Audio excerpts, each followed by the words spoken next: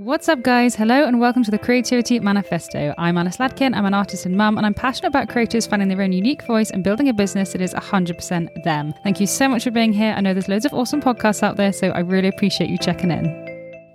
Just a quick one today. So I've been spending some time on social media, just kind of observing things and thinking about things.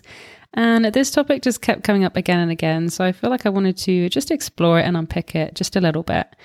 So I've been obsessed with treasure hunts since I was a kid. The excitement of following clues, slowly unveiling mysteries, and the surprise of finding the treasure at the end has never failed to captivate me. If marketing is a relationship between you and your audience, mystery and surprise kind of help keep things exciting and intriguing. We seem to be in an age of oversharing online. Something about the medium of social media drives so many people to express their every emotion and thought. With zero barrier to entry and instant gratification as soon as you click post, it can become this kind of addictive feedback loop that's really easy to fall into. Just a quick clarification here. Oversharing is not the same as transparency. Transparency is being open about your offering, sharing your values, insights, and how you run your business, for example.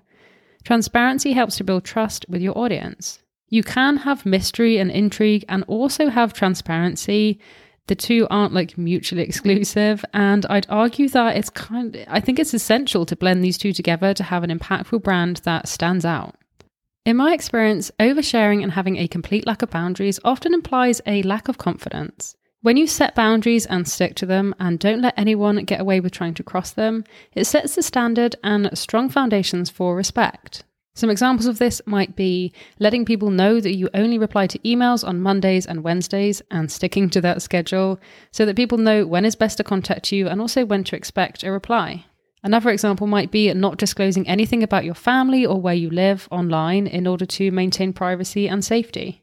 It could also look like saying no to a collaboration, event, invitation, commission, or potential client or customer. Clear, consistent boundaries for valid reasons suggests confidence and can help build respect and trust. They may not like your boundary or understand your reasons completely, but they know what to expect from you and where they stand. Surprise and delight are two powerful emotions you can utilize when you inject more mystery into your brand. So there is power in being somewhat unpredictable, drip-feeding information or hints, so think treasure hunt clues, and not giving away the whole story straight away.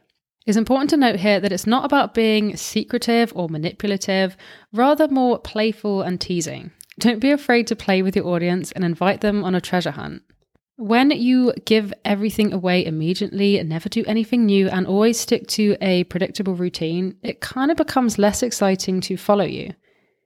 You can encourage curiosity-driven engagement by keeping people guessing and creating intrigue around you and your brand. So how could you infuse more mystery into your brand? Number one, you could slowly reveal a new project, collaboration, or you could have a teasing product launch. Take your audience on a treasure hunt, offering clues and inviting guesses. Number two, strategic storytelling and unveiling more narrative over time. Craft some mystery by only sharing snippets of a story or your background, making your audience fill in the gaps themselves with ideas. So a good book leaves some things open to interpretation so that the reader taps into their own imagination.